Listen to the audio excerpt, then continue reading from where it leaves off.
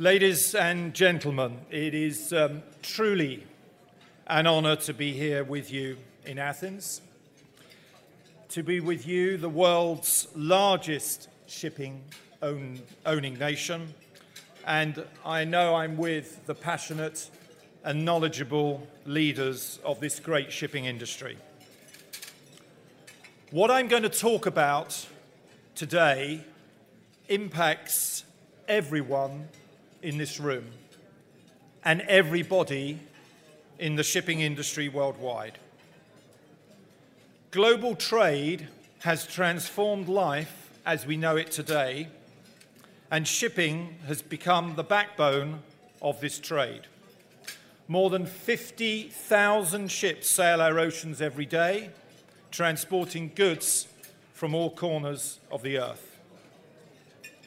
With a global population growing by 200,000 people each day, cargo movements by sea have more than doubled since 1990, from 4 to 9 billion tons. Shipping these goods and energy is vital for the world to function. But there are challenges. You will say there's always been challenges, but I believe these are more exacting and happening at a faster pace than at any time in the past. There are great expectations of society as a whole. News travels quickly, and we are judged as an industry on the front pages of newspapers and websites. But with these challenges come opportunities. And what I want to talk about is how shipping will face these challenges and improve to become an even better industry. Essentially, how can shipping thrive, how its people can thrive, and how society can thrive today, tomorrow, and in the future. We cannot predict the future, but what we can say is that regardless of what awaits us, there are three key areas which we must improve, and that is our performance on safety and on the environment and embracing new technology. Let me start with safety. On our ships, there are hard-working men and women who play a critical part in driving the economy forwards. Yet shipping has one of the poorest safety records of any industry in the world. Unlike other global industries, shipping does not collectively report data. But where it has been analysed, it shows that the shipping industry has a safety performance 20 times worse than the average onshore worker and 5 times worse than construction. During the last 10 years, an average of 113 ships around the world have been lost each year and many thousands of people killed. These are people like you, people like me, and the impact is felt deeply and widely. The death of a loved one, a colleague, or a serious injury stays with us forever. The reputations of companies, the reputations of individuals like you in this room are damaged and the costs are high. Last year, I visited one of our ships and was talking to a crew member, and I asked if he'd tell me a little bit more about himself. He said, "My name is Joshua, and I'm 21 years of age. I have 3 brothers and sisters. They're back in the Philippines with my father and my mother. My father has lost his job, so what I earn on this ship is keeping our family of 6. I thought to myself, just think of the impact if that young man is injured or worse. We had better look after Joshua extremely well and make sure that he gets home safely." This is just one story, and on every ship, on every day, there are similar stories of people who are important to their families and children. When you and I visit ships, we are treated like VIPs. Yet the real VIPs are our seafarers, and we have a huge responsibility to ensure that everything we do is for their safety. Let's be clear, the decisions we make, the tone that we set at the top of our companies, and the behaviours that we display, they all impact the safety performance and people's lives. It is only by continuing to address the sector's appalling safety record that shipping will be the thriving industry that we want it to be. I've got two examples to show you how dramatic improvements can be made in safety through leadership, taking responsibility, and collaboration. The first is called Partners in Safety. Shell introduced this in 2012, working together with the leaders from 500 top shipping and maritime companies around the world, some in this room. The results have been impressive, with a reduction in the number of serious actual and potential incidents by 4 times in just 6 years. In addition to the improvements in safety, this work is having a very positive impact on the business performance. When we show genuine care for our people and their well-being, then they will want to do well for us. The teams that work for all of us will be more dedicated and motivated. Business will thrive as a result. With focus groups in Singapore, Europe, and the USA, the Partners in Safety program centres around 3 key areas. Firstly, through visible safety leadership by the CEO and the top team. Leaders visiting their ships to let the crew know just how important safety is, and it is their top priority. Secondly, learning from incidents, using new interactive training techniques through videos and photographs. And thirdly, showing care for people, focusing on seafarers' health and welfare, putting in place activities to manage stress and address mental health issues. The second example is the award-winning program High-Low, which stands for High Impact and Low Frequency, and it aims to eradicate catastrophic accidents. Using mathematical risk modelling and ship incident data, a pattern of events is highlighted that, if left unchecked, could lead to a major incident. It uses digital technology and real-time data with a lasting impact. High-Low has grown rapidly. Since its launch last year, it's quadrupled its participation, with over 40 ships now involved. Originally designed around tankers, it's now been extended into bulk carriers and container ships too. High-Low is already improving safety within our industry. Successful recent interventions include the avoidance of potentially catastrophic engine room fires, a reduction in the likelihood of injuries from lifeboats, and avoidance of bunker fuel spills. We're also increasing the number and the quality of incident and near-miss data, with seafarers taking an active interest in their own safety and allowing us to make further improvements. Let me now turn to the environment.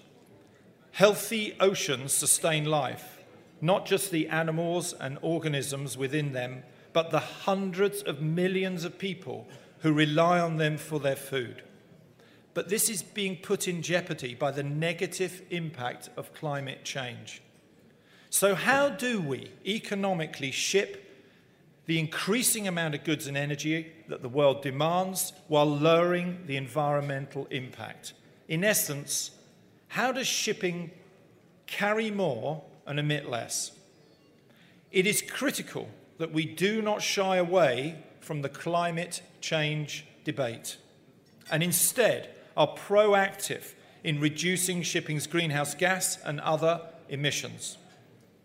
Doing so will help ensure a better future for the industry and, given the importance of shipping to trade, a thriving economy. This will mean embracing new fuels and technologies and making big decisions. Some decisions require immediate action, such as responding to the upcoming IMO regulations to reduce sulfur. Ship owners, ship managers, ship operators, all of us in this room must decide how best to address the challenges for their shipping operations. Shell has a clear vision for IMO 2020. We will be prepared, and we can help ship owners and charterers be prepared too. We're developing a variety of fuel products for the shipping industry that include marine gas oil and very low sulfur fuel oil, high sulfur fuel oil supply for ships with onboard scrubbers, and LNG. The market will continue to need multiple types of fuel to meet the industry demands, and Shell will provide these products. We're currently working with our customers to test our new 0.5% very low sulfur fuel oil. We're also continuing to improve our lubricants to be compatible with the changing fuel compositions that will come with the sulfur cap. There is growth of the cleaner burning LNG fuel to power ships of all sizes. And at Shell, we're using LNG-fueled vessels in our operations. This includes offshore support vessels in the Gulf of Mexico, inland barges on the Rhine, and globally trading Aframax tankers. Shell is working towards an LNG supply chain to fulfill our marine customers' needs across the world, with bunkering infrastructure in place and developing across the Americas, Europe, and Asia. At Shell, we're ready to work together with all our stakeholders to assist in a smooth transition. According to the IMO, shipping currently accounts for over 2% of the world's total greenhouse gas emissions. And without intervention, this is expected to increase significantly by 2050, potentially contributing 17% of global emissions. The IMO has issued CO2 emissions targets, and although they're some way off, we must start to address these now. At Shell, we've reduced our carbon intensity of our managed fleet by around 40% from 2009 to 2017, and at the same time reduced costs. So let me give you a few examples of this work. Working with a range of stakeholders and applying lean techniques, Shell analysed and identified efficiency improvements in more than 100 activities across a voyage and during loading and discharge operations. We've now extended this work through digitalisation, and we're collecting 500 data points every second from our ships. Real-time operational data that's immediately translated into an understanding of the ship's performance, including engine, cargo, and other key systems. We've improved the weather routing of our ships using the very latest Boeing technology, not only to avoid storms, but to gain the beneficial effects of winds and currents. We're also working to optimize our entry and exit into ports and terminals with efficient turnarounds, the same as they do in airports.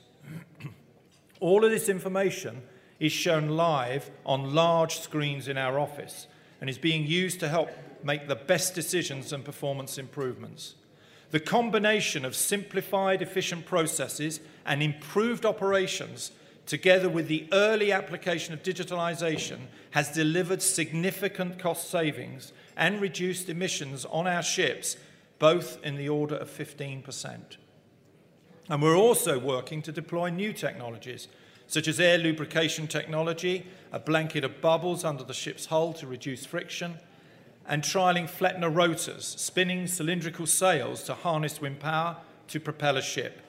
These technologies are anticipated to reduce fuel usage and emissions and costs by at least 5% each. These examples are just the start. We and the industry have to do more to mature emerging technologies and realise the benefits of shared best practice. But we also need to have a vision to imagine a zero-carbon future, investing and working together in research and development of innovative technologies now will lay the foundation for the shipping industry of the future. To thrive, it is clear that we must dramatically improve our safety and environmental performance and embrace new technology. This can be done if everyone in this room commits to 3 key areas. Firstly, leadership. Leadership is fundamental, and without this, nothing happens. So would you be willing to put safety and the environment at the very top of your agenda in making your decisions and in your company communications? Your actions count more than you think. Secondly, taking responsibility.